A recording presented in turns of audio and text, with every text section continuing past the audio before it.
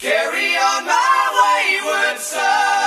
I'm Jeremy Greer. There'll be peace when you are done. I'm Chris Mosier. Lay your weary head to rest. What?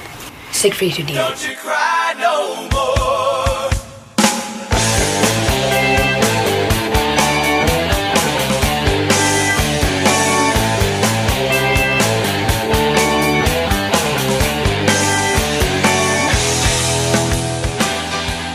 And this is Monster of the Week, a podcast dedicated to the TV show Supernatural. And we're here to kick off our coverage of the unfortunately short Season 3. How are you, Chris? I'm pretty good. I'm better than the writer's strike that took the show down in 2007. Ooh, man. Yeah, we have an abridged season. I think there's only 16 episodes compared to our usual. It's a 10-year-old burn right there. Yeah, you really told him. Watch out, writers. I'm coming for you 10 years later. I'm trying to very quickly find out who wrote this episode that we're going to be covering. I don't see it anywhere, so my joke is already failing me. Oh yeah, it's written by Eric Kripke. So like, yeah. Fuck you, Eric Kripke. Emily McLaughlin. Come at us. Actually, just come at us on Twitter so that we can talk to you and get you on the show. That'd be really fun. Yeah, that'd be so great. Yeah, we love you guys. You guys are great. Love your work. Cut the podcast off now and just assume that we say good things for the rest of the season. You don't need to watch any or listen to any more of this. No, but you you don't can need leave to us see a any review more on of this. iTunes. Yeah, please, Eric Kripke. Eric, please. Eric, baby, what's up? It's your boy Jeremy. I'm here to talk to you about your iTunes reviews and how you're lacking in them right now. You need to get up on that. Please. Eric. All right, anyway. Let me see that password. I want that iTunes password. If everybody could just go to iTunes and leave a review that just says, "What am I supposed to go dark side or something?" Yeah, you that would have make to me think about very it. 5-star reviews and just what do I have to do? Go dark side, or where's Eric Kripke, or just anything. That's all we're asking. I don't think that's very much. That's not. I mean, that's not a lot to ask for our listeners, right? No. No. So, Jeremy, do you want me to hit you with the row far? I do, as a matter of fact. Well, not with our road so far or their road so far. Okay. Anyway, I'm just gonna hit you with it. Yeah. I have Autumn writing these for us now, so you can blame Autumn for all of this. Okay. All right. The Winchester brothers are in the demon hunting business, and business is good. Sorry. After letting hundreds of demons escape from hell in the finale of season 2, they're trying to make good for their mistake. Dean, meanwhile, having sold his soul to a demon, is in the process of clogging up his veins with as much cholesterol as possible, or as he possibly can in his remaining year. That would have been a lot more coherent if I had giggled through every single sentence. You really did. I don't know if you were expecting me to write hunks at any time or what, but I would. I think it's the expectation is more funny than the actual word now. It might be, yeah, because we haven't done that joke in a little while, so maybe you just keep expecting it, but I'm not going to deliver. Yeah. I'm not going to come back to like season 5. Oh man, this first episode, this opener is kind of a bummer to me, Chris. I don't really dig this episode very much. Like, there's some funny moments, and we get a lot of, I think mostly for Bobby, right? Like, I like a whole lot of what they do with Bobby in this episode, but otherwise, like, our main big bad of this episode is kind of kind of lame. Like, I don't like this interpretation of the way demons work in Supernatural. So I used to really like this episode. I used to think it was really cool that the 7 deadly sins were manifest as these demons, and we are introduced to Bobby as he's, not introduced to Bobby, but as he's going to be throughout the series. Like, he's out there with the boys, like on the ground doing work with them, not just a guy that they call, once a season. This is the introduction to Bobby as a main character. Mm-hmm. And we also meet the spooky blonde character, as I was referring to her, because I don't know when we learn her name, so I'm just going to keep calling her the spooky blonde until I have confirmation on her name. So we're introduced to episode 2. So like at the end of this episode, we'll be able to name her Spooky Blonde. She shows up, and that that's interesting. That has a lot of raises a lot of questions. Mm-hmm. So I like what the episode does in some ways. In a lot of other ways, the episode really felt like a dud this time around, except for basically everything that Sam and Dean do together, and with Bobby, because those relationships are always fun to watch. But the episode as a whole, not the biggest fan of. But let's get into it, and let's not write it off too soon. Okay. Well, to start off with, let's get into our very brief episode description, which is an official episode description from, I don't know, someplace on the internet. The Magnificent Seven, written by Eric Kripke, directed by Kim Manners. Air date was 10/4/2007. And the third season opener, Sam and Dean team up with Bobby, but they have their hands full as they battle 7 deadly demons who use the dark side of human nature to their advantage. And that was definitely emphasis on dark side just for you, Chris. I want you to know that I did that just for you. So much. We do get our traditional like Road So Far thing where they kind of sum up the previous seasons, and man, I don't know what it is. This one didn't really like it was cool. I don't really like Hell's Bells that much by AC/DC. Like, it doesn't do much for me. I kind of just don't like AC/DC. Like, I'm sorry. Like, there's only a couple of songs by them that I really dig. Like, even Axl Rose being in that band now doesn't get me very excited, and I'm a dumbass. Axl Rose is in AC/DC now? He took over the as the main guy. Like, he's the one singing for AC/DC now, when that other dude whose name I don't know lost his voice or whatever. Sweet Jesus. This is probably like 5-year-old information, y'all. So don't trust me. I have not Googled this. I just remember seeing that somewhere. Like, probably at a fucking dentist office somewhere. I don't know if it's true or not.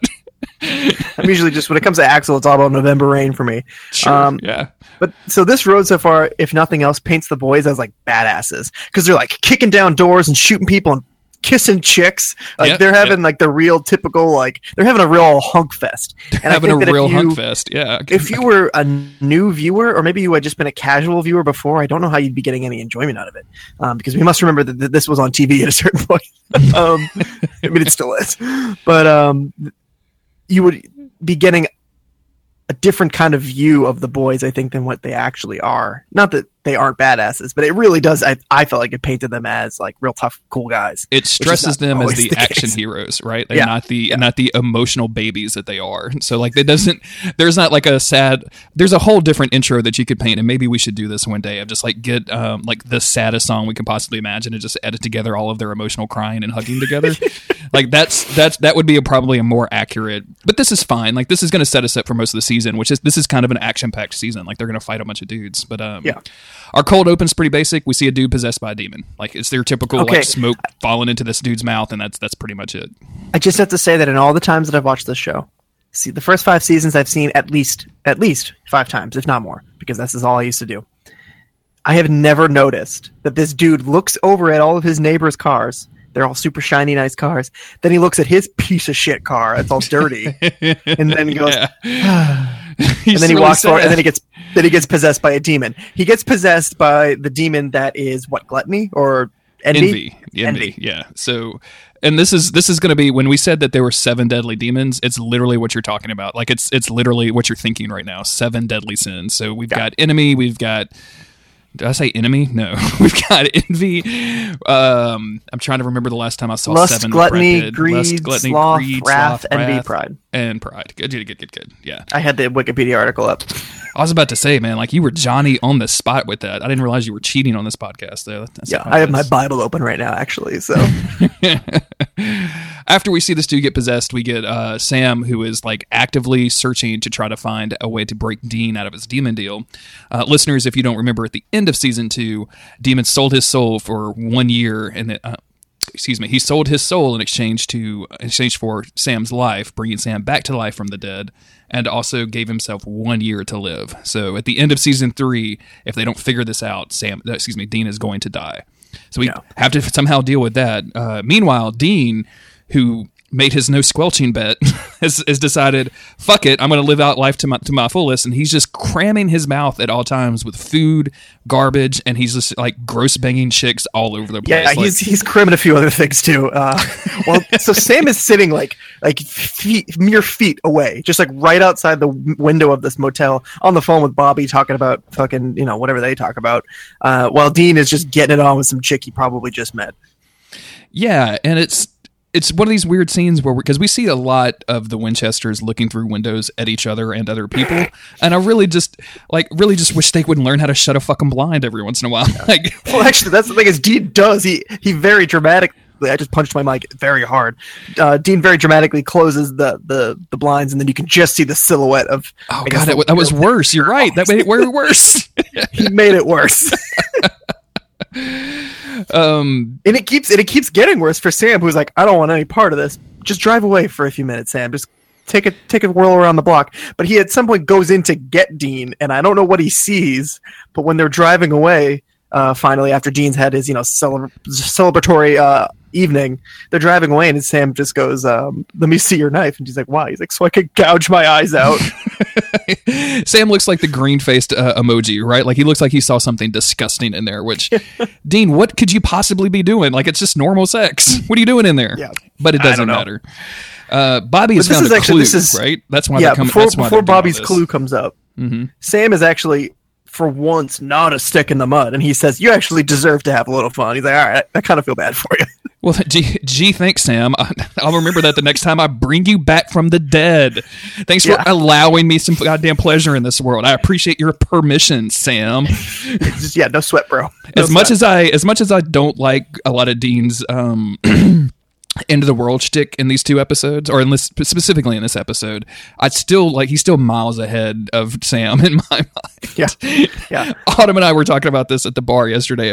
She was like, "Man, I didn't realize how much I like Dean." I was like, "I know, Dean is the best." Yeah, he's a good dude.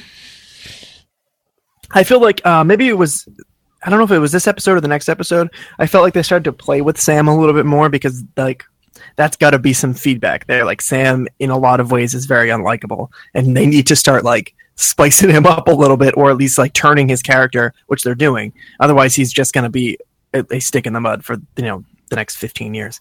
Well, actually, Dean, what you were doing right there is probably wrong. And then that Kama Sutra, you wanted to do it on your right hand. And yeah, Sam's fine in this episode. He's actually kind of okay in this episode, but.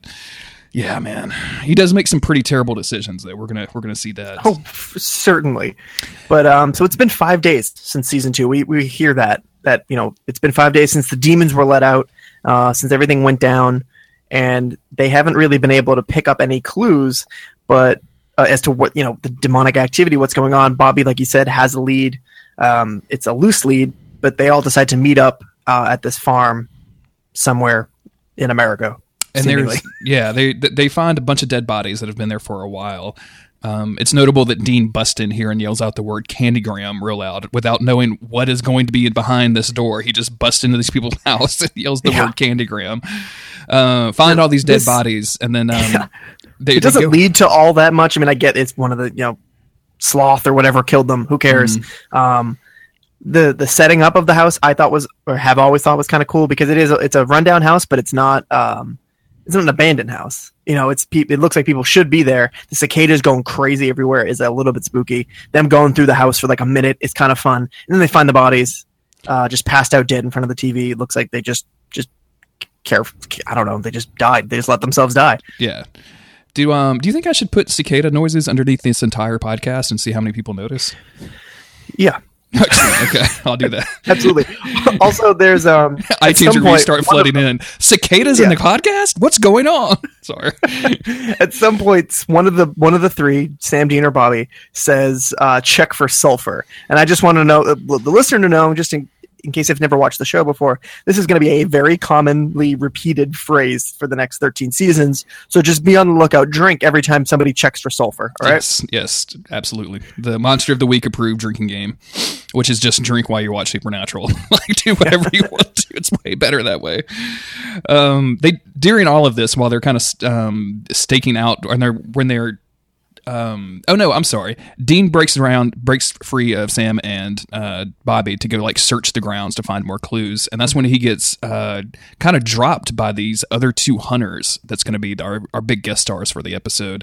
I didn't write down their names. Obviously, I thought that they were. I think it's Isaac and I don't remember his girl's name. I wrote Queen Elizabeth for her name the entire time because she has a British accent. Excellent. I think her name is something with the T, Tamara. Okay, Tamara. So it's not Queen Elizabeth. It's definitely not Queen Elizabeth. Having a British accent does not make you the Queen of England. Thank God.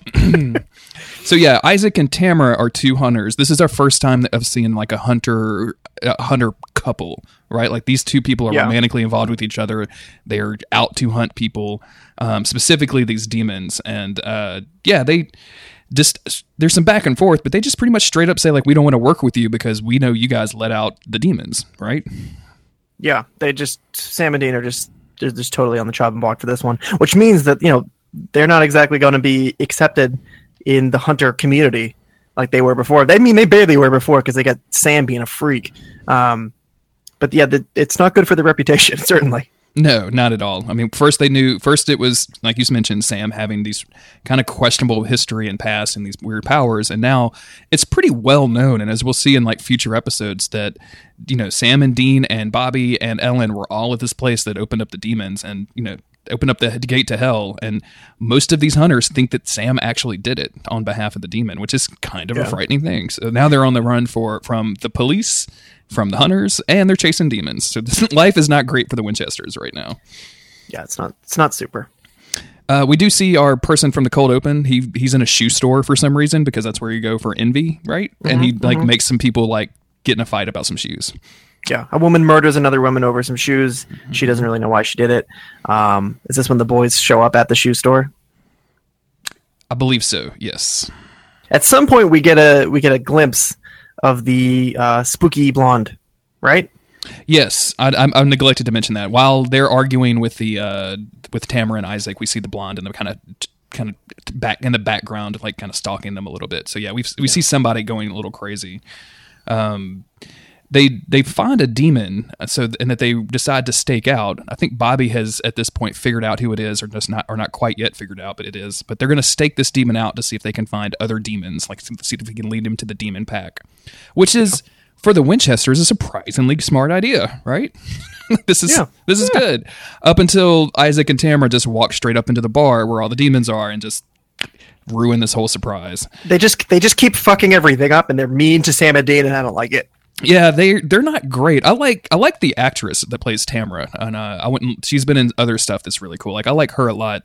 Isaac, she ever played the Queen of England? She never played. She was in a bunch of weird English stuff involving royalty, but unfortunately, I don't think that the England royal family is progressive enough to accept non-white people yet. So that's a bummer for Tamara. So. But the result in all of this stuff is that these demons get a hold of Isaac and force him to start drinking Drano in front of, and that's real gross and bad. Mm-hmm. And luckily, for the second time, our boys just run the Impala right up into a bar. I think it's Bobby's car. Is this Bobby's car? I thought it was the Impala. I think they backed Bobby's car into it. I could be wrong. But I thought it was the Impala because they back the car up, and then they start super soaking everybody with holy water. And then Dean grabs a demon, pops the trunk, and there's a devil's trap on the bottom of the trunk lid. Throws the demon in the trunk, closes that, grabs Tamara, and they jet. And this is one of the coolest scenes in this episode. I love this so much. It's pretty good stuff.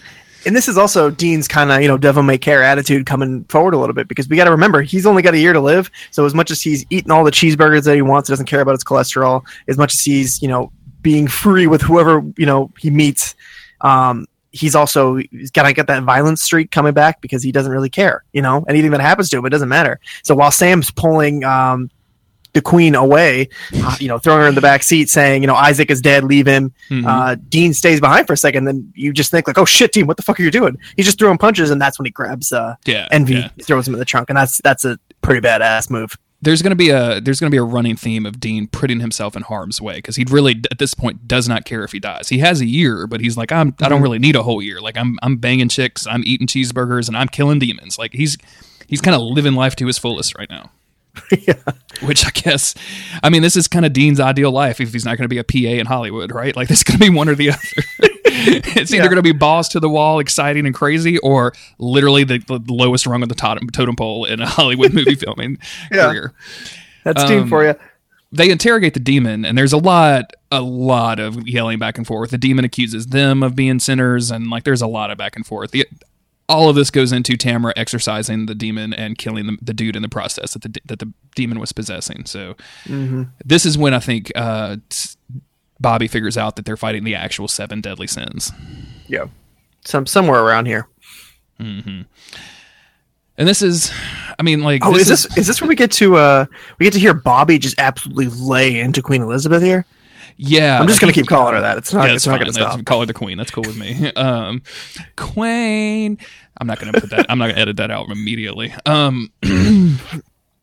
He's just he's really mad at her because they had this whole plan, like you were saying earlier. They're staking out the bar. They're trying to figure out exactly what they're up against before they just go run headlong into it. Because they also realize, we kind of brushed over it, that nobody was being possessed by the demons. Like it didn't fit with the pattern of what they've seen before because they're just being like tricked or whatever. The seven deadly sins have a special power to, draw out that, specific sin in a person. Exactly. And so, Bobby's trying to figure that out. He's not going to let the boys run in guns blazing. But that's exactly what the Queen and Isaac do. They go in there. Isaac gets himself killed, and the boys are forced to go in there and save the Queen before and clean up their mess. And now it's like, okay, well, according to Envy, who they had tied up here, he's saying they're going to come for you now. So Bobby he loses it. He's like screams at her. You're like, God damn, Bobby, you're out here killing it. Bobby being in the field is something very special compared to Bobby just working his like HQ mentality, right? Yeah. Like it's him in the field. He wants to. He's something that we haven't seen a lot of, which is an old hunter. Because obviously, like the hunters that we know about that are of a certain age, which is John and then Ellen's Ellen's husband, like both are dead. All of the other hunters we've seen are kind of like mid-30s at most, right? Like it's not a profession you live long in. Exactly. So we haven't seen. So Bobby is being careful, having a plan. Like obviously he's done this a few times. Like even though the that's stakes the reason he's still alive. Exactly. Yeah. So Envy tells them, hey, now they're all going to come for you. Like they know how to find you. They're all going to come for you. So they start prepping the house while like I Shall Not Be Moved plays, which just seems really weird. It's just a weird song to pick, but doesn't matter. I also just wanted to quickly mention when they have Envy tied up, he does the whole like "I am Legion for we are many," which is like the corniest, most overused line ever. They didn't use that line in the actual TV show Legion. That should tell you how corny it is. Yeah. The guy's able to deliver it like kind of okay, as if he's like, I know we've all heard it a million times, but I'm saying it for your benefit, hunters, because I want you to know what you're up against. But yeah, it's a little bit rough, and he starts calling out everybody's like sins. Well, he calls out the Queen's wrath and rage and all that stuff. Then he calls out, and she gets super mad, obviously. And he calls out Dean's lust, and he just like shrugs. He's like, "Yeah, I mean, what do you want me to say?" Yeah, I'm Dean. Is what he's like. Who the fuck do you think I am? I'm not Sam. I'm Dean. Haven't you heard of me? But yeah, they prepare to get attacked, and instead of a demon showing up, we actually find that it's Isaac from earlier, and he's all bloody, and he's begging Tamara to let him in. They've got some history, and I think they go into this a little bit, but it doesn't really matter that they've got some history of their daughter or something getting tricked or getting killed by a demon or what. They've got they got some family shit, which is why they're hunters. Yeah. All I wrote down for this entire part was Demon Isaac comes back. I hate them. Yeah, this is not good because Tamara immediately starts breaking their assault seals and lets him in, which of course lets all the demons in. So now it's a fracas. Like we've got all the demons attacking all of the humans. I noted some of this stuff down. I'm not really sure how accurate this was because I was maybe a couple of beers deep by the time we were 30 minutes into this. But Lust attacks Dean, who promptly just starts making out with her. Bobby fights off Gluttony, I believe, or Sloth, one of them. Yeah. Pride attacks Sam and tells him that he's not going to bow to Sam, which I guess is going to reference, Sam's history with the being a demon prince king from last season.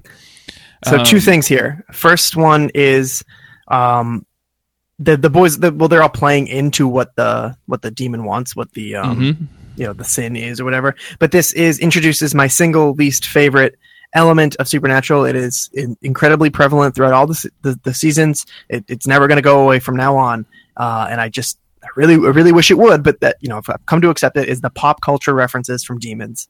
It takes away so much from them. I think Meg does it a little bit in the first season or whatever, and it works because it's much more subtle, and it's almost as if she's playing off of what the boys know, not what her demon brain has picked up on. But as they go from here, it's just demons are constantly, I guess, just watching TV all day. They've seen every hit movie, and I don't care if it's supposed to be they're taking the knowledge from the person that they've possessed. I liked when demons were creepy and they seemed evil and they seemed powerful and not just like some witty guy who wrote a script, and so Pride comes in and he yells, "Here's Johnny," and I fucking detest it, and that hatred that I'm feeling for it never goes away. I've learned to accept it. I still love the show. It's still one of my favorite shows. I'm still doing a podcast about it, but god damn it, I wish that they didn't do that. I wish sometimes if Crowley wanted to be that way, that's fine, because Crowley's better than most demons. Spoilers, but when just random so and so is quoting movies, you just don't do it. This could have been so scary and so cool, but they just have him come in and yell, "Here's Johnny," and it's just fuck you, all right, piece of shit. So anyway, this fucking piece of shit. Well, hold on. Do you think this is because like the demons haven't been trapped in hell for so long, or so fascinated with humans as a culture and as a people that they just can start consuming all of this random media? Like they go to the local Blockbuster and just rent every single movie possible that has the word demon in it and just go from there. I'm sure there are a million canon ways and a million head canon ways that they could explain this. I'm not saying that it doesn't. It makes sense. They can make it make sense if they want to. But it's still not good. It just sucks. It still does suck. And that doesn't mean that, every once in a while there'll be a funny line or something will work well. That doesn't mean that it's across the board awful. But in general, I personally find it to be very awful. And I think it damages how powerful and how scary demons could have come across in Supernatural. And I think across the board, it kind of lowers that for every one of them, with a few exceptions. There's one in particular that I don't want to say that becomes a major part of the series. I think around season 5, as a bad guy, whatever. Mm-hmm. That kind of dials back away from all that stuff, and it works incredibly well. Maybe because it's in contrast to these stupid movie quoting assholes. But so that is my main gripe with Supernatural as a show. I can deal with basically any other single thing, any other piece of bad writing or whatever, any misogyny, any of this bullshit that we see in Supernatural, I can deal with. Yeah, I was just about to say, so the misogyny and the racist truck, totally okay, but a pop culture reference is where you draw the line. Yeah. Because the misogyny and the racist truck, those are mistakes. Those are things you do by accident. Mm-hmm. The pop culture is on purpose. Yeah, they really want these demons to be something that they're not, like these witty, like scary creatures. I don't think that they pull it off very well. It's not until we get to like a very later person that we're going to start seeing that real payoff, like you mentioned. Yeah. So this guy, this shithead. Yeah, Pride goes after Bobby, who just very promptly traps him into a demon trap and then exorcises him. So that's 2 of them off the board. Yeah. Or maybe it was Envy. That was Sloth or whoever. Sloth. Yeah, whoever. Yeah. He just keeps calling him like the big, like portly guy or whatever. Dean. While Pride is telling Scene. Go ahead. Sorry. Go ahead. Dean employs the art of seduction on Lust and seduces her into a bathtub of holy water that he has prepared. What the fuck? Which would be he scalds her down to her soul. Would be almost be romantic for Dean, really, like a bathtub of holy water with some like scented angel candles around. That sounds great. Pride attacks Sam, and then there's kind of some back and forth. The prodigy, the boy king, all these different things. Like you're supposed to lead us all this stuff, except for the fact that Yellow Eyes is dead now. This was his little project. We don't give a shit about you now. And Sam starts getting kind of beat up, and that's where the other demons show up, like our other 7 deadly sins. And luckily, this blonde-haired woman shows up with this fancy-looking knife and just starts executing demons. I mean, she's killing demons with a knife, which is, we've never seen a demon be killed other than the cult before. So the only thing we've known that could kill a demon right out is actually the cult, and that's we're out of bullets for that at this point. Dean used the last bullet to kill the yellow-eyed demon at the end of season 2. So this chick literally stabbed a knife through chins and faces and just executed all these dudes. And one of them, right before it dies, yells "you," and when it attacks her. So there's some recognition there. This thing knows who Spooky Blonde is. There's something more to her. And this is going to be one of our, I think, more interesting guest stars. Recurring characters. Again, spoilers. But if you've seen this episode, you know that this is not the last of her. She's like, "See you around, Sam." They're gonna shove her into every single episode they can before giving her a full episode. So yeah, we've had guest stars before. Obviously, with Bobby, there's plenty of them. But I think that she is one of the she's very unique. She holds a unique position within Supernatural that we haven't really seen before. So it's fun to see where that's going to go. And Sam is obviously surprised and shocked that any of this is happening. Like, he has never seen this before. He doesn't know who this person is. And then she just jets. Like, she does this, kind of gives him a wink, and then just, I don't think she actually winks at him, but you understand what I'm saying. Gives him a metaphorical wink, I guess I'll call that. Yep. And then like jets. And the next day, because they've just chilled out in this apartment full of decomposing flesh all day, they're burning basically burning all of the bodies. I said in the notes that they're burning Oliver, but I don't remember who Oliver is at all. So I'm guessing I meant Isaac because I'm bad at notes. Who the fuck is Oliver? I mean, I can't accuse you of anything. I've been calling her Queen Elizabeth this whole episode. True. So. And Bobby has like exorcised all the demons, and only two of the humans that were possessed by these demons actually made it through. So that there's a lot of corpses to salt and burn, unfortunately. Yeah. Dean gets very misogynistic about Sam getting saved by a girl, which I thought, in my mind, props to Sam for just telling anybody about what happened. Like, he could have just kept this as another secret, just like, that he's keeping that Mary Winchester knew who the demon was way back when. So. Oh, yeah, wait, that comes up again, right? Or was that the next episode? No, I think it's the next episode, yeah. Pardon me. Sam does mention that he wants to go to a Louisiana hoodoo priest to try to break this not curse, but try to break Dean's demon deal and save him, and Dean is having absolutely none over it. And this is when he finally reveals that he's like, dude, if you break this deal, you die again. Yeah. Like, we can't have that. And Sam's like, shit. But I do like that he calls him out, saying, this is the same thing that you felt with Dad when Dad sold his soul for you. How did you feel? How do you think I feel? And I love Dean's response. He's like, dude, I don't care. Yes, yeah, whatever. He calls man. himself like Sam calls him selfish, and like Sam is totally in the right here. But Dean's like, dude, I don't care. Like, I have given enough for this family. I deserve to do something selfish now. Yeah, like, absolutely. I've given my entire life to this dumb quest, which I completed, and now we have more shit to do for some reason. Like, that sucks.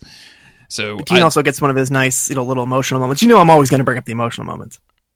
You are going to bring up the emotional moments. I always do. When Dean tells Sam, he's like, I couldn't live with you dead. Just couldn't do it. Dean stays strong on this one, but I didn't. All right. That should be Chris Mosier.txt right there. Dean stayed strong, but I didn't. His jaw didn't quiver, but mine did. I do love the line though, because Sam actually has to go out of his way to say, like, I've been bending over backwards to be nice to you and like let you do all this stuff. And Gina's like, well, that didn't take long. I just literally saved your life 5 days ago. Thanks for holding that one in, bro. Yeah. As right as Sam is about some of this stuff and about the way Dean is acting, it's like Dean is very, very right for calling him on his shit too. Like, I love that. I love this entire interaction between the brothers. Yeah, it's good stuff. And yeah, that's pretty much the end of the episode. It ends on Dean saying again, let's kill some evil sons of bitches and raise a little hell. Like, he's just super excited about all of this, while Sam is, rightfully worried that, hey, they let out the 7 deadly sins. Yeah. And there's probably more. Like, there's just a lot more demons in the world. Dean has nothing to worry about anymore.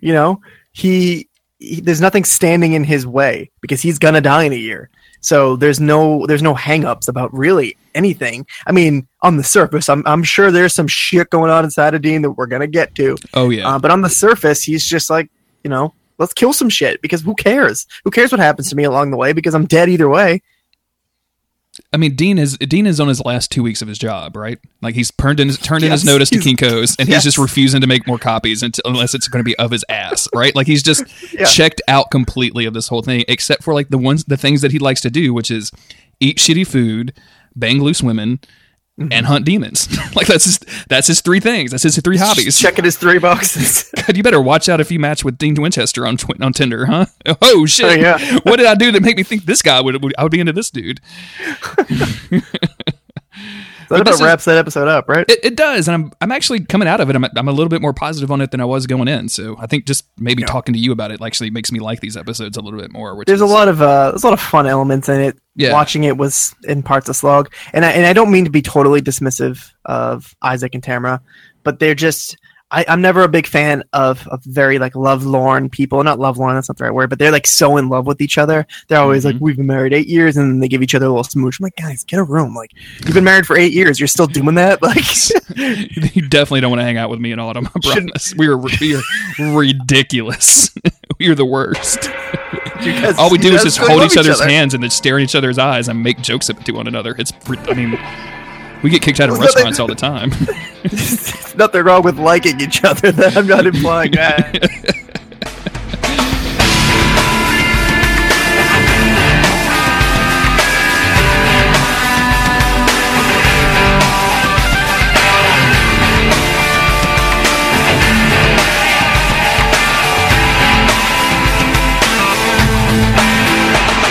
Yeah, let's get into the next episode. The Kids Are All Right, written by Sarah Gamble and directed by Phil. I'm not even going to attempt it.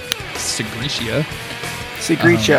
I don't know. October 11th, 2007. Do you want to hit us with the summary? I'd love to. Dean visits Lisa, an old girlfriend he dated 9 years ago, and is shocked to learn not only that she has an 8-year-old son named Ben, but that the boy looks just like him. Sorry. Later, Sam and Dean help when Ben goes missing, and Ruby contacts Sam with information about his mom. Who the fuck's Ruby? We don't know. Who the fuck is Ruby? We don't know. We haven't figured that out yet. Thanks a lot. You know, when we talked about this earlier, I said that it was revealed at the end of this episode, and that may not be right. I just remember watching the next episode after this because the next one's a fucking killer, and the next episode they just mentioned Ruby. Like, I don't remember them actually meeting Ruby, but maybe it happens here. I'm sure it happens, but I don't remember when she said her name. So, Spooky Blonde is from here on out shall be referred to as Ruby. Ruby. So we got our cold open here. I think I was writing newspaper headlines for this. This is the one that I was doing that for, which is something along the line with little girl doesn't like dad. I can't really read these. Little girl doesn't want to chill with her dad because she says there's monsters at her house. She's a child of divorce, so your whole life is kind of a monster anyway. You've got an uphill battle there. Meanwhile, was that too much? No, I'm good. Just keep going. Meanwhile, this dad who doesn't think he has monsters at his house, who's just trying to love his daughter, just trying to do right by her, just trying to he's making her a pathetic wooden horse. Why are you? And he gets killed unloved by his daughter. Why are you so mean to this dude's attempt at making a rocking horse? Like, when's the fucking last time you went to the wood garage and made a fucking thing out of wood? Because I didn't want to be watching Supernatural when I was watching it. So I was just like, this fucking pathetic guy making a stupid wooden horse. His daughter doesn't even love him. Working on it till 1 a.m. too. Let's not forget that. Like, he's been working on this shit for he goes and drops his shitty ungrateful daughter off to his ex-wives, goes home and keeps working on the rocking horse. It's not good. But yeah, he dies. He falls on a saw, and we don't really know why. Like, some shit turns on by itself or whatever. Like, to me, this cold open isn't even related to anything that happens in this episode. It's just spooky, scary stuff, right? Barely, yeah. Right? Our big bad here. Our big bad is actually these. We're gonna find out that these kids have been taken over. Like, they've been replaced, and the kid is not there. So who the fuck is messing with this dude? It doesn't make any sense. Doesn't matter. Oh shit! Fuck. Did you not think about that? God, what the fuck? It doesn't. We're not dealing with a ghost.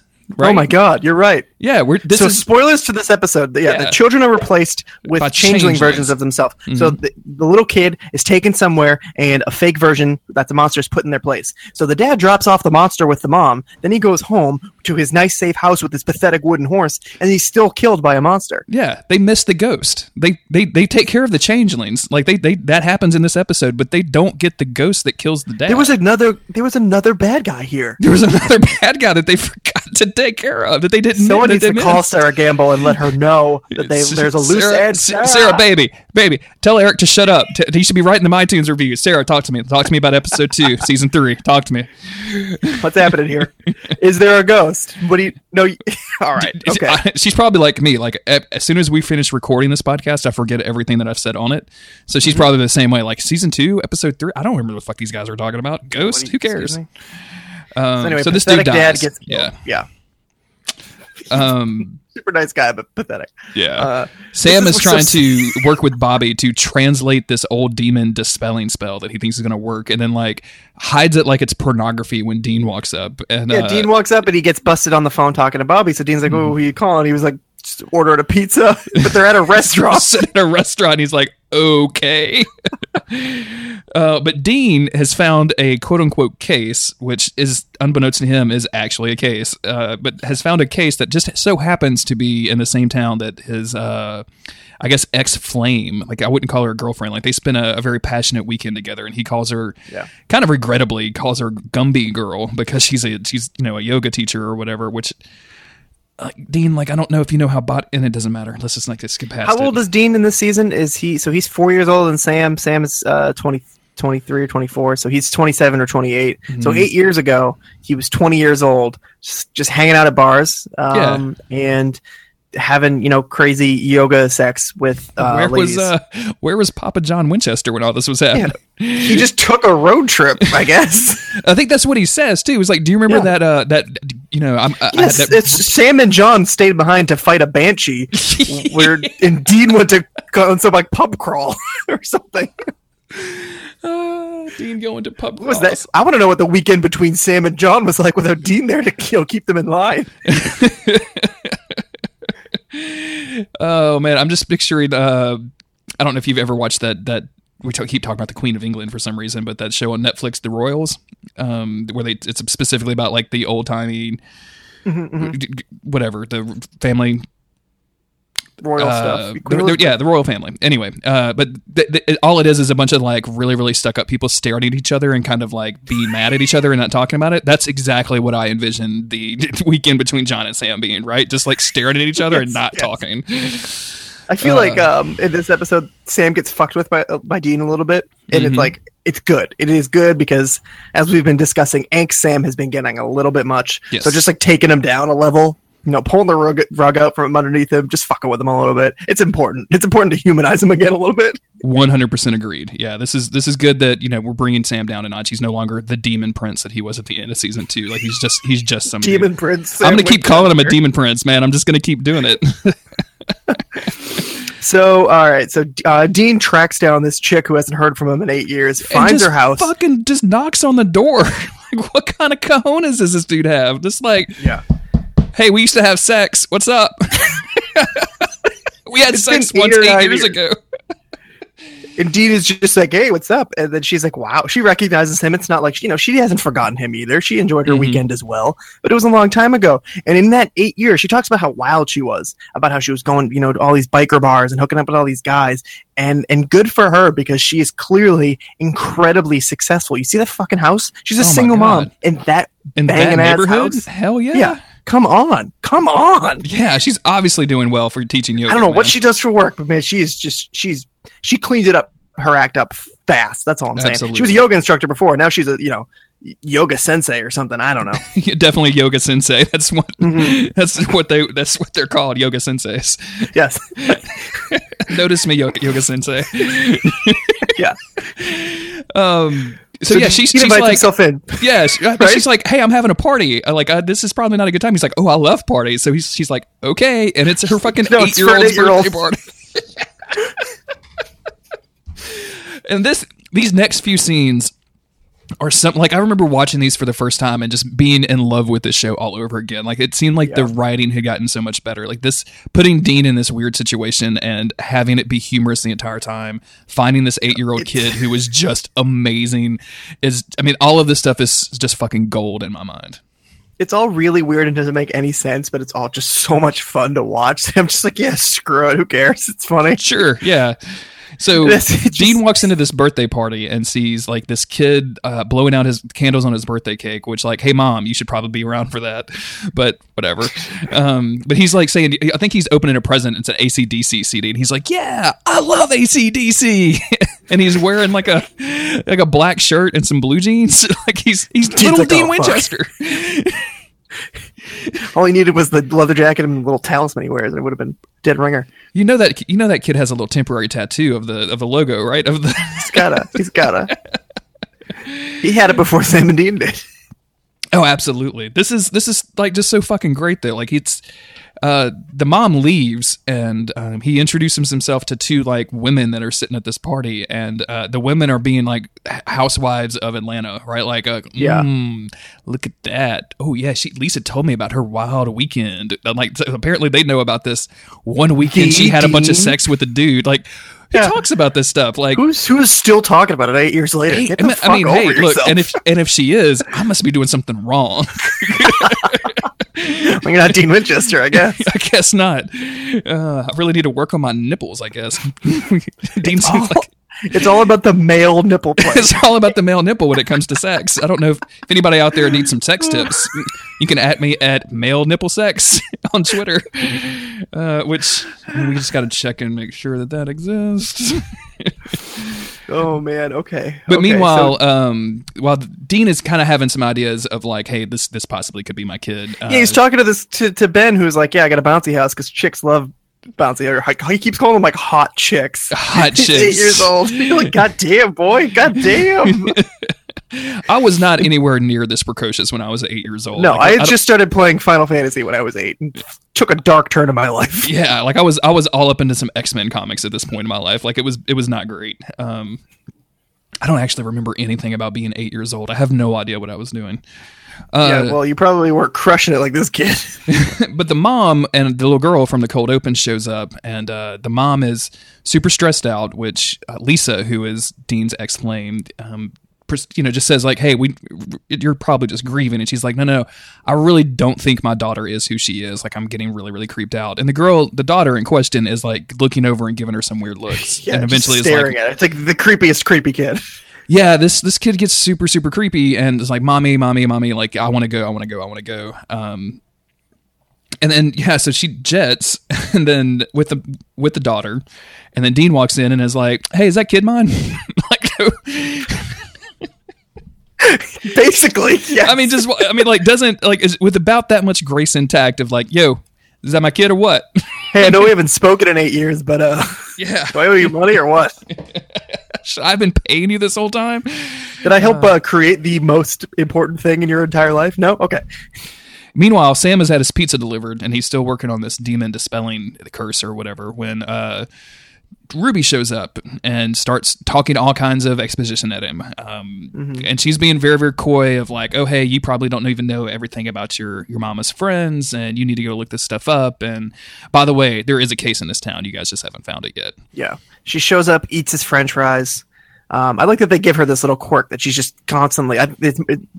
It'll happen again when we see her that she just loves french fries, even though I don't get the salt thing, but whatever. It's not good for you. So she's just mowing down his french fries, and she's just like, yeah, dude, like, yeah, dude, is what she commonly refers to Sam as. She's like, you need to look into your mother, which we got the hint of that last season, at the very, very end of last season, where Mary recognized Yellow Eyes when he came to Sam's crib. But she says you need to look into your mother's friends. Find out what's going on with your mother's friends. Sam's like, what the hell does that mean? But that, kind of sets him on the trail. And as you said, she says also, there is a job in this town. And so I think she just probably takes the rest of the french fries and leaves. And that's when Sam calls Dean. He says, hey, there's a job in this town. And Dean's like, yeah, I think there is. Which is really, really funny. Like, I love that confluence of events, the way that works out. That's because just really good. Dean, while he was at the party, has been hearing about how Other people a have few died. of these mothers, their husbands have died in all like weird accidents. And so that starts to feel a little suspicious to him.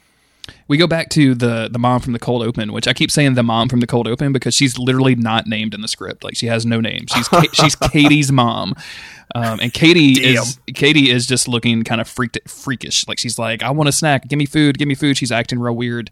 The mom sees her in a mirror, and Katie looks in the mirror, looks like a crazy, weird, like evil creature. And She looks like something like a changeling. Yeah.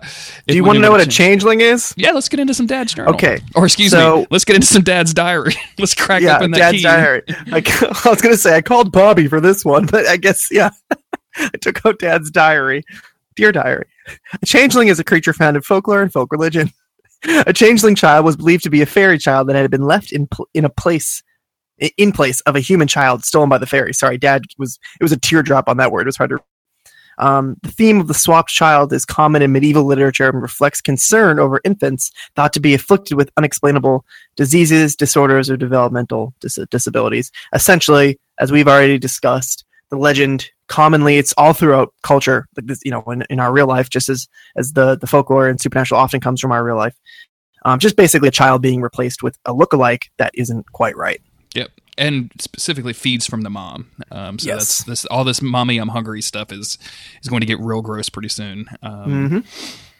So we go from there to Sam pretending to be a life insurance adjuster, which I mean, just like they always just pick like the shittiest things to pretend to be. But he's kind of just wearing like an ugly ass suit. Oh man, where did he get this? Like, this was just bad.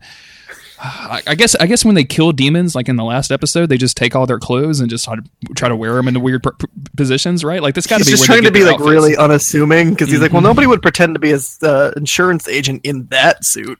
Exactly. But he spies like some weird blood and some weird red, whatchamacallit. It's just some weird blood-like substance Just around seeing the place. some spooky hunter things. And then, also sees a kid through the window that's just staring fucking daggers at him, the same creepy way that Katie has been staring at her mom, which is... It seems like it's usually me staring through the window at somebody, not the other way around. This is unusual. And I know I'm creepy when I do it, so they must be so this creepy got to be too. extra creepy if you're 8. Jesus. Then we get to a scene that I actually kind of like a lot. Dean has, for some reason, decided just to take a walk in the park to try to figure out what this case is. He's got a lot on his mind. He's got a lot on his mind. Like, he's possibly a father, even though he's been told directly that he is not a father. He's still worried that he's a father. But he stumbles upon Ben in the park, and Ben is kind of sitting on the park bench looking down. I don't think that he's actually crying, but I think he's looking pretty close to it. He's just really bummed out. Yeah. Dean says what's wrong, and it turns out that these older boys, these bigger boys, have stolen his, quote, game, which looks like a DS. Nintendo DS? You think that's a Nintendo DS? Probably not I the believe it is. DSi. It's probably not the DSi. It's too early for the 3DS. No. So, yeah. Yeah. Let's make sure we get this straight. So he's like, well, do you want me, Dean asks, do you want me to go over there? And this kid is like, no. Only bitches get adults or some shit like that. He's like, and I'm not a bitch. And I'm like, yo, 8-year-old, calm down. He's just like, all right, you're not wrong. I mean, you're right. Sorry. So Dean gives him some advice. The kid walks over and then just clocks this dude in the nuts as hard as he can. Grabs the game and then leaves. And man, Dean, that's not the greatest of advice. Like, I see what you're doing, but you can't just teach random children all of your John Winchester lessons, right? Like, that's not cool. He also tells the kid he needs to lay off the burgers. Like, dude, don't be making fun of children. I forgot about the layoff. Calling a little kid fat. Which kid has? I know he's a bully, but even though I'm about to make fun of a kid in a minute, so I should probably just chill. That's all right. We're old enough to make fun of, and we're real, unlike Dean Winchester, so we can make fun of whatever the fuck we want But to. Ben comes back over. He gets the high five from Dean. He's like, "All right, man, you showed that bully what for." I mean, like, it's not that that's a bad lesson, but you shouldn't be teaching anybody violence. But clearly this kid has no father figure, so that probably meant a lot to him. Yeah, obviously. But unfortunately, Lisa has witnessed this whole exchange and comes and runs down Dean, rightfully, I think. She's like, who the fuck is this man talking to my son? Oh, it's that guy. It's that guy. It's that guy I banged for a weekend 9 years ago. He won't stop leaving me alone. Me and my family alone.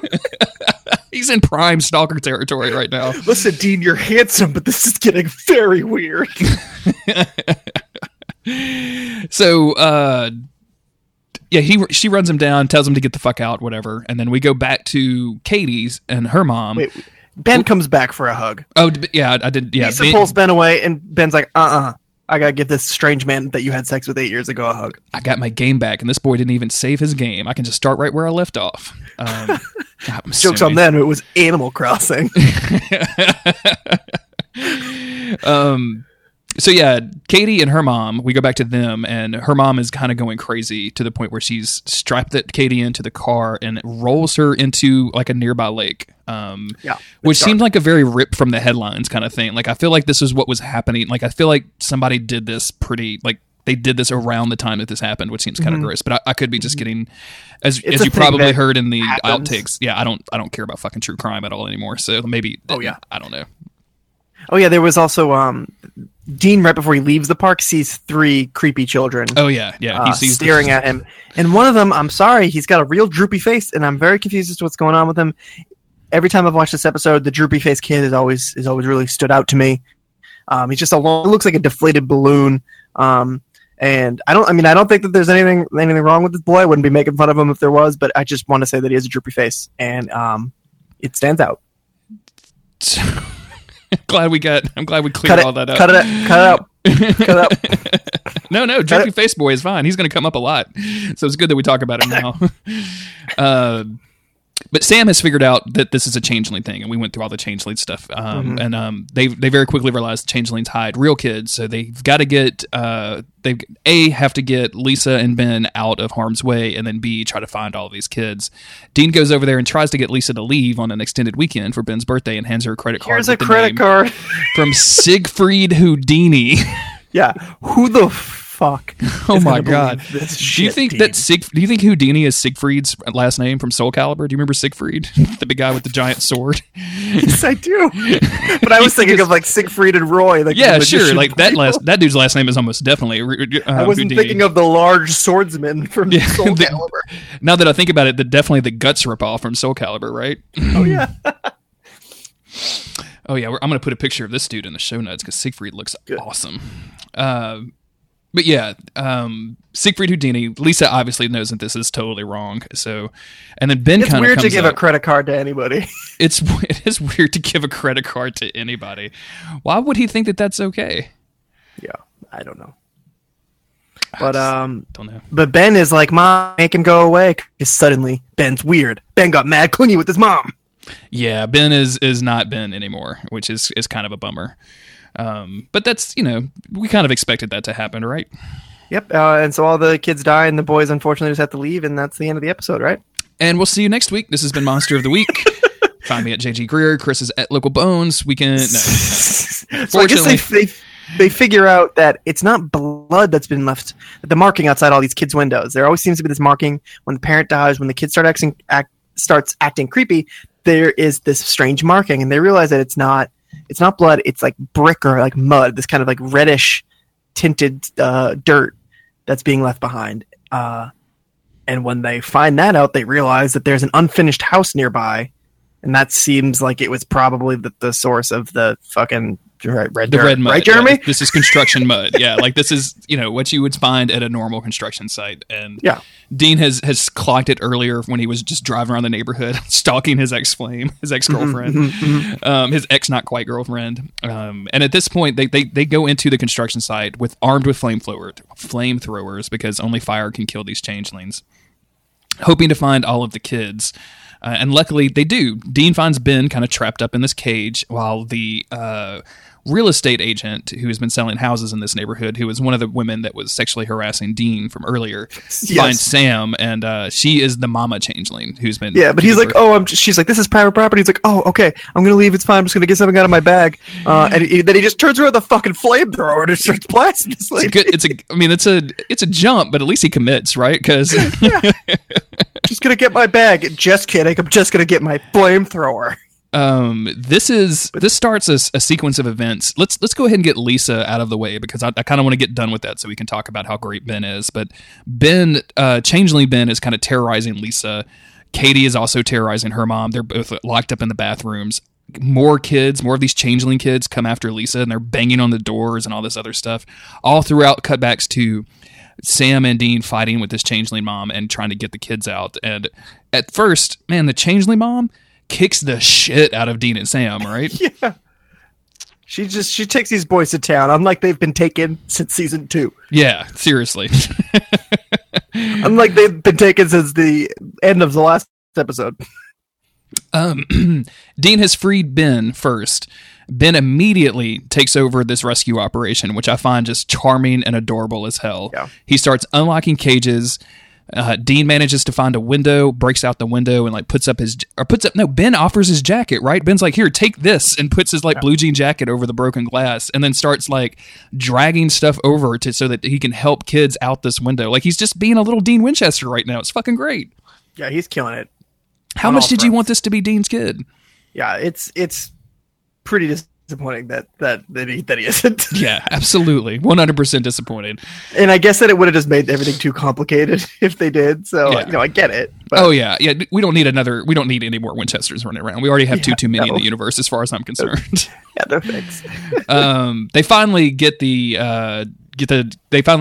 mama changeling and burn the shit out of her with their flamethrowers. So luckily, by the mysterious powers of changelings, this also makes all of her kids disappear. So Lisa and Katie's mom are okay.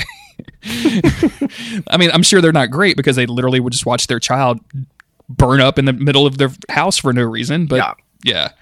Also, one of the mothers like tried to murder her own daughter. Actually, she effectively did. She drove did. her into the lake and then left, and then she got home and she was there, and she's like, "Oh fuck, I gotta kill her." Yeah. I think I might have skipped over that. I'm sorry, but yeah, she totally drove the kid in the lake, and then the kid just showed back up at the house, which is super fucking creepy.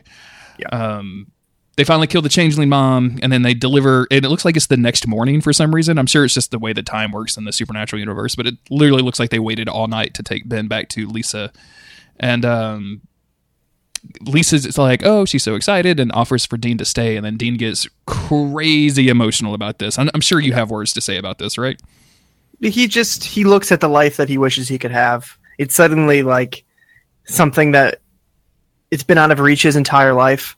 Suddenly it is within reach. He could totally have just said yes if circumstances were slightly different, if they hadn't just let all the demons out of hell, if he hadn't just sold the soul and only had a year to live, even if he was still just a hunter and this was just another case, he probably could have said yes. And he probably, in some ways, I would say, would have said yes if he didn't have to worry about Sam. But he can't.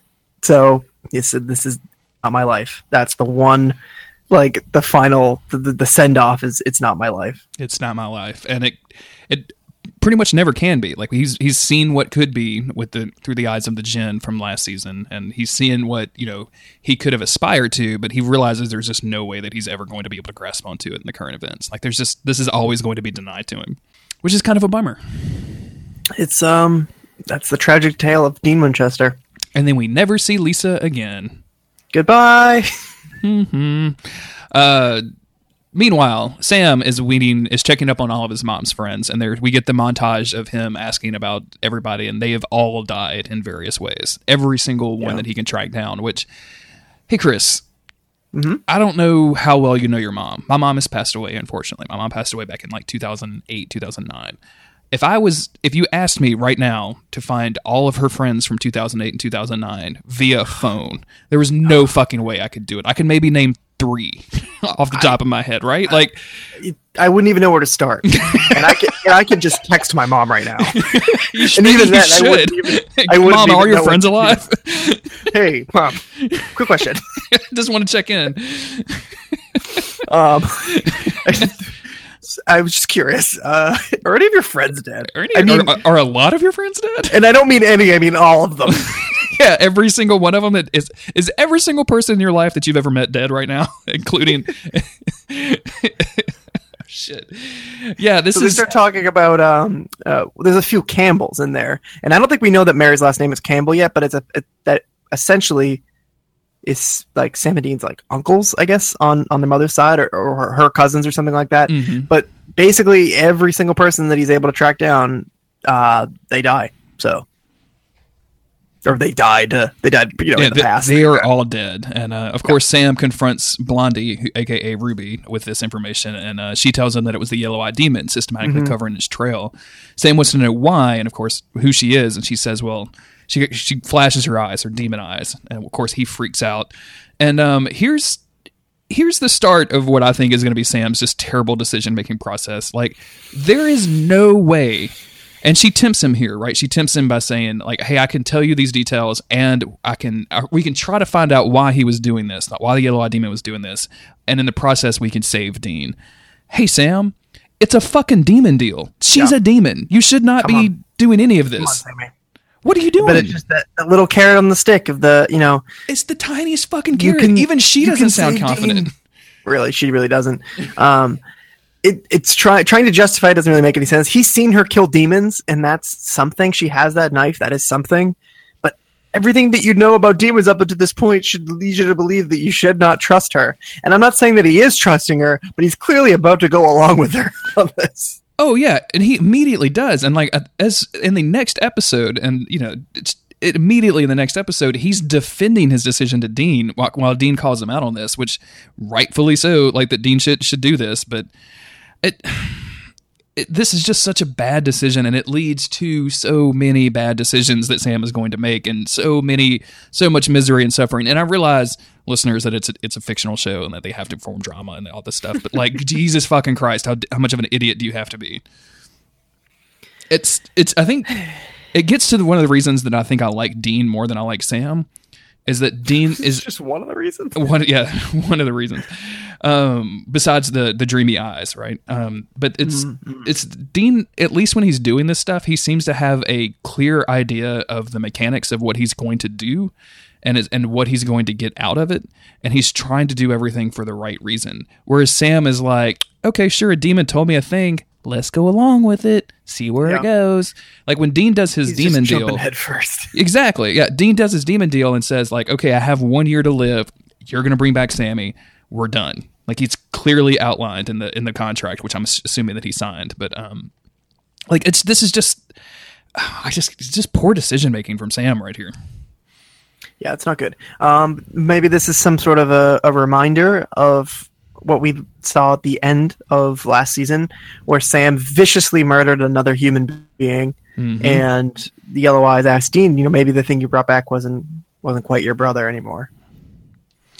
And I think that's at least a thread that should be kept in mind as we go through things. And I'm not saying like, oh, it's not really Sam. I'm not implying that at all. I just mean, because of everything that's happened, we're dealing with a different Sam who's still making some very foolish decisions, but they're, what am I supposed to go dark side or something? So, well, and we were warned by the Yellow-Eyed Demon that the person that Dean brought back may not be fully Sam. Mm-hmm. Like I'm sure dying and coming back to life will have some sort of effect on you. Although, I mean, as we might see, probably not as much of an effect as you might think, but maybe that plays into this like terrible decision making ability, right? Like maybe when you die and you come back from life via demon deal, like all of a sudden you're going to constantly drive 85 miles an hour on the interstate, no matter how many speeding tickets you get. Like it just, your cognitive ability to recognize stuff that you shouldn't do just deteriorates, right? Like maybe that's this thing, but it's not good. It's not good. And it's, like I said, this is going to set us up for just a whole host of fucking problems. Typical. What'd you think about this episode, Chris? It was okay. It's fun. The Monster of the Week aspect of it, whatever. It is what it is. Seeing Dean and Ben hang out is really fun. Seeing Dean and Lisa hang out is really weird.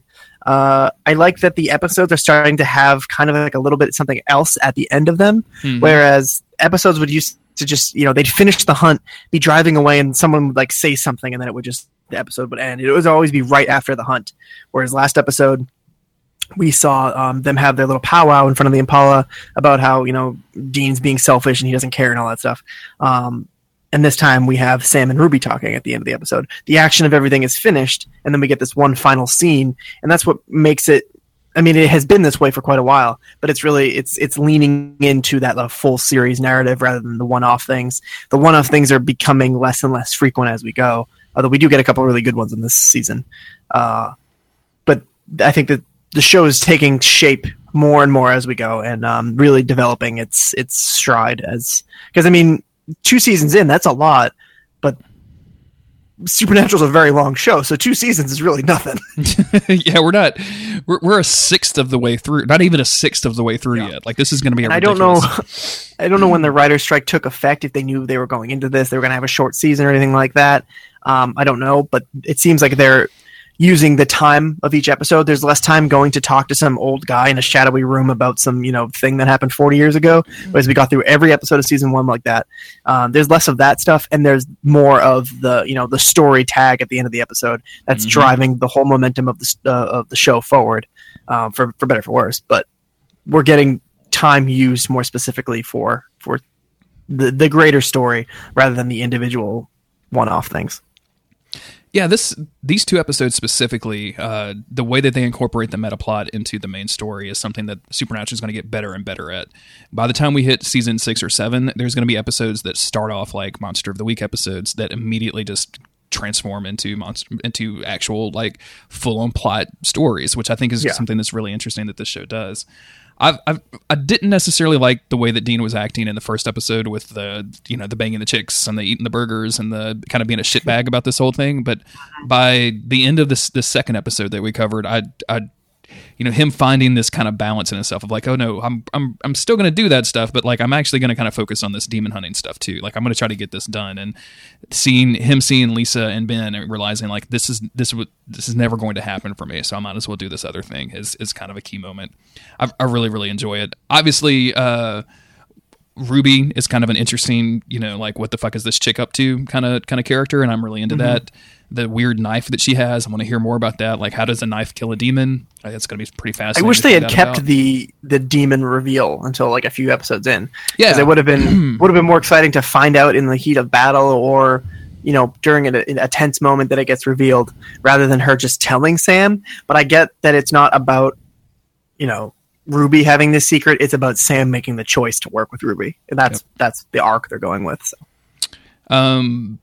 Just a quick programming note. We mentioned that season 3 is reduced. There's only 16 episodes, I believe. So we're going to do our normal. We're going to cover 2 episodes for this episode, obviously, of the podcast, and the last episode of the podcast, and then we're going to cover 3 throughout. But this is going to be a shorter season, regardless. We do get some really fascinating material, so I'm hoping that there's, without going into a lot of spoilers, that there's a certain web series that we might be able to devote an entire episode to. So I'm hoping we can get an extra episode of that. I'm pretty excited. The next 3 episodes that we're going to cover are,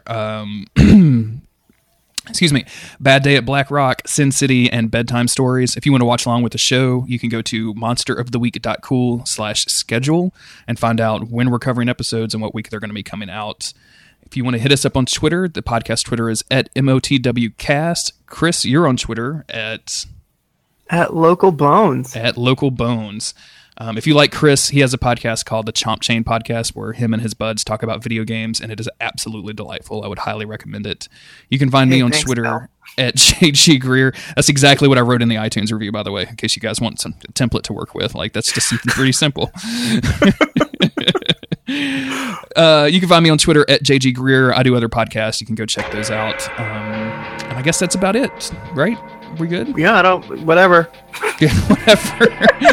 Thank you, everybody, for listening. We'll see you next week with the next series of episodes, and have a great one until then. Did you really say whatever? Yeah. Oh, the worst. So I remember Steven saying that the Ghostbusters web series was season 8. I'm pretty sure it's in season 5. I'm still calling it.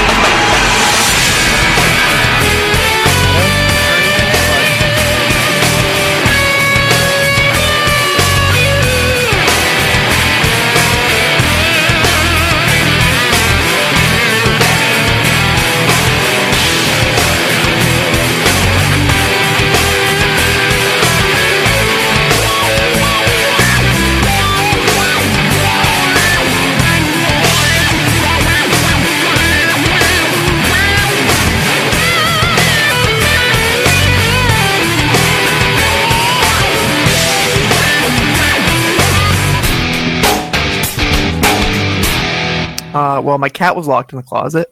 I don't know how he got in there. I don't know how long he's been in there. Well, I mean, does it smell weird? Because that's the first clue of how long he's been in there. No, it didn't smell weird, so I guess that's a good start. And then I opened the door and he came out and he was just looking at me. He's like, anything else? Don't you owe me an apology or something? I was like, no, I don't. Get the fuck out of my You're a fucking cat. I don't know you shit. I mean, I opened the closet this morning. I assume he just went in there then. So, sorry, dude. It's not like he was going to do anything else today. He's a fucking cat. He's not going to do anything with his life at all. Let me get my notes out. I don't even know if I like these episodes, so let's talk some shit. I kind of don't like these episodes. I was because it's been maybe a few days since I read them or since I watched them, and I made notes and I was like, what the fuck happens in these episodes? I don't even remember. Yeah. There's going to be a lot of that, I think. I very much don't dig this 7 sins thing. I think this is real dumb. No. This is a real bad concept for a monster. Well, I'll get into it, but I agree. It's real fucking dumb. I don't know how to spell cholesterol. No one does. Is it cholesterol or cholesterol? It's cholesterol, CHOL, right? right? Yeah. Because that could be cholesterol. I mean, it's not saying that it's not a word, so we'll just get with that. See, the thing was, so everybody always is like, "Oh, you're an English major. You should know how to write." First of all, I graduated fucking 4 years ago at this point. Second of all, That doesn't mean I have to spell, all right? I know Yeah. How many spelling tests did you take in college, Chris? 0. See? They'd stop doing that shit and you stop learning how to spell words. Yeah. I was always bad at spelling anyway. But the thing is, it doesn't matter because you have fucking spell check, and when you don't, when you're writing on paper, you just scribble enough so people are like, I think that's what that word. I think he just wrote cholesterol. I mean, it fits within the context of the sentence, so we'll just continue on. I never had to try. I don't care. As long as you're using the right form of there, you're fine. Oh man, I fucked that up the other day too, and I felt real stupid. So I've made like several like real bonehead tweet mistakes lately. I'm fucking tired of it. Is that why you are quitting? Don't give up skeleton. That's why I made that tweet. Yeah, it's become a habit of Brian Wade and now my wife to favorite every tweet that I make a typo in, which just so now every time I get like a like from Brian Wade, I go look at it. I'm like, God, motherfucker, God damn it, pisses me off. You should start just do one episode, just one, and just see what the reaction is. Present it in a normal way, but do one episode that's just about skeletons. Just nothing but skeletons. Just like super like interesting stories about or like facts about skeletons. How did you get involved with the skeleton business? Yeah. So there was a kid. Skeleton. That's where we started the story. I wasn't there, but like all my other friends were there, like Joe, Dylan, everybody was there. Everyone was just hanging out. I think they must have been early high school age, so like 15, 16. And for some reason, they're walking through a cemetery and they see this grave that like looked like it was dug up or something, and there was like wooden boards like sticking out of it. So they go over and they take a peek, and they're like, "Oh my god, you can just like see a skeleton in there! Like, what the fuck is going on?"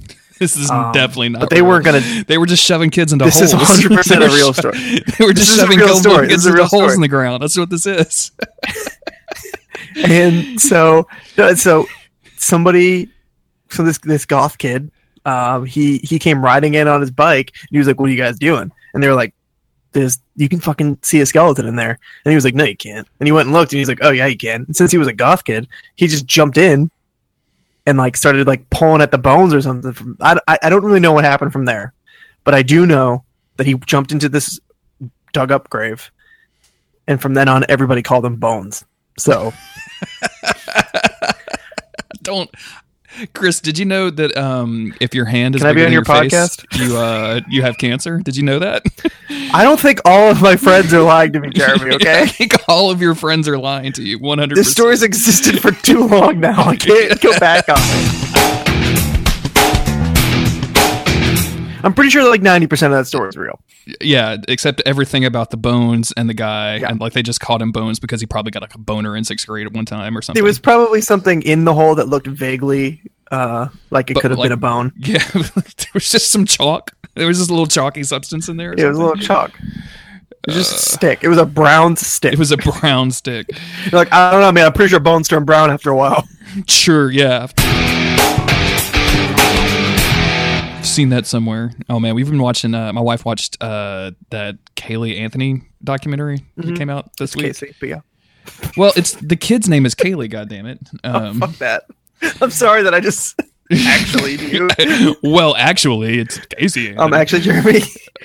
But also, real quick, could you go fuck yourself? They keep showing pictures of this like kid's bones on the TV, and it's really really gross and distressing. And I don't know. I didn't particularly like. I don't think that I really like true crime that much. I think I've just came to that conclusion recently because I listened to that podcast you recommended, that Up and Vanished, and I didn't really dig that very much. Like, no offense, like you don't give a shit, but like I just didn't. Dig it. Yeah, I didn't. It's not my podcast. Yeah, I didn't think you would care. I told Autumn to listen to it. She's going to listen to it this week because I was like, you probably would like this. But yeah, I just don't think I like true crime. Like, I don't ever want to see anything about Joan Benet Ramsey again. Like, I just don't. Like, I'm good. Yeah, Joan Benet Ramsey bumped me out. I had a dream about her when I was a little kid, so it just sort of fucked up my whole life, I feel like. Oh, really? Do you want to get into the details of that? He says, I don't know if you can hear my grin through the mic, but I'm grinning. You must have heard this before. I had a dream that when I was 5 years old that in real life, when I was 5, I got this ill Power Ranger like weapon set from like my grandmother or something, and I was like, "This is so sick! It's way sicker than my 5-year-old birthday party right now." So I left the room and like went into my dining room at my old house and went under the table and just started playing with my sweet Power Rangers toys. So I had a dream of that exact same thing happening, but when I went under the table to go play with my toys, Joan Benet Ramsey was there. She was covered in blood, and I woke up from that like, "What the fuck?" Because she was trying to tell me something in the dream. And ever since then, I've been into true crime. That's Jesus. not how that story ends. That is the worst origin story. And that's how I got my spider powers, says Chris. Yeah. Ever since that day, I've had a mild interest in true crime. Just a little bit of an interest. Not big. Not big. I'm not obsessed with it, but like I listen to podcasts here and there.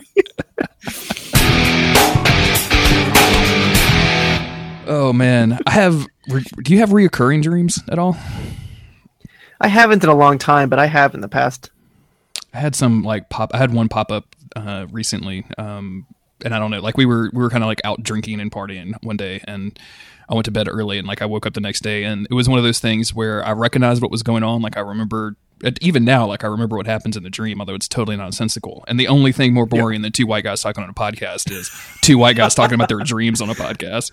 But like I remember the dream, and I like got up and like went to get some water, and I was like, man, I just want to lay down and not have that fucking dream anymore. And then lay down, and it just picked up right from where it fucking left off. And I was like, you've got to be kidding me.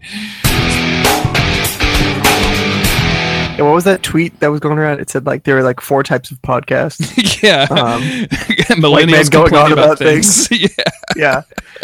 People have been talking over each other, and I was like, yeah, I got that one. And video games, right? Like that was the. I should find that. Incredibly spot on. Oh, I think the other category was true crime, actually. Oh, yeah, it was actually true crime, because that's what got Autumn and I started on all of this stuff. Yeah. So Okay, the road so far. The Winchester brothers are in the demon hunting business, and business is good. You like this? This is good. Yes, it's my little sister read that one. Hi. Hello. Hi, guys. So, the Winchester brothers are in the demon hunting business, and business is good. Hey, quick question for you. I haven't asked you this in quite a while, but are you in the cut? I am currently? in the cut. Are you in the cut? Okay. I am. It's funny you should ask. Cut. I am in the cut. Okay. We are both in the cut. I still don't know what that means. I'm pretty sure that's a millennial thing. That's I something don't know. I don't know what it means either. It's only something that like somebody that was born after 1990 would understand. But that's what Joe says when we record. It's because he's the one wearing the headphones, so he's in the cut. I don't know anything about Monster of the Week. No, I'm sorry. Chomp Chain Podcast. We just sit in a room. I don't know why I said. We now have a table, which is that's a pretty big come up. But that's just because Joe bought a table. So. But you guys were at Dylan's for the last episode? Yeah, we just recorded on his cell phone because we're like, okay, we're not going to be able to like make this work any other way. So let's do it. The audio actually was surprisingly okay. Like I think if Steve had been a little closer, you guys would have been fine. Yeah, he's hard to understand anyway. Sorry, Steve. I bet Joe listened to that and went like, why the fuck did I spend $500 on mics and interfaces? I know. I could have just put a fucking iPhone in the middle of the table and just called it a goddamn day. Well, it's because when we do regular Chomp Chain, at some point somebody farts and we have to open a window, so it just fucks up the audio even more.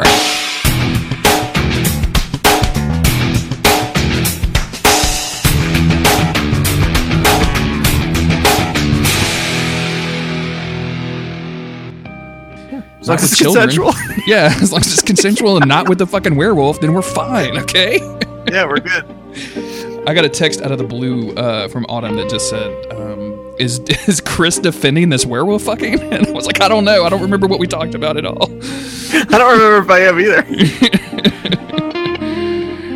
But all I know is that she was cured and then he fucked her. Yeah, he was cured and then.